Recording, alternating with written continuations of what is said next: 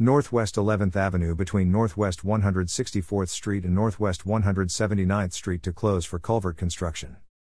A detour on Northwest/Northeast 164th Street/Northeast 10th Avenue/Northeast Delphel Road will allow drivers to access Northwest 11th Avenue south of the closure area.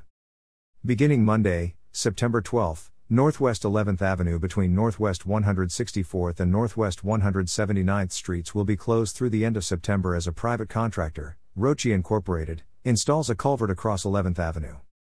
A detour on Northwest/Northeast 164th Street/Northeast 10th Avenue/Northeast Delphel Road will allow drivers to access Northwest 11th Avenue south of the closure area, while a detour on Northeast/Northwest 179th Street will allow access to Northwest 11th Avenue north of the closure.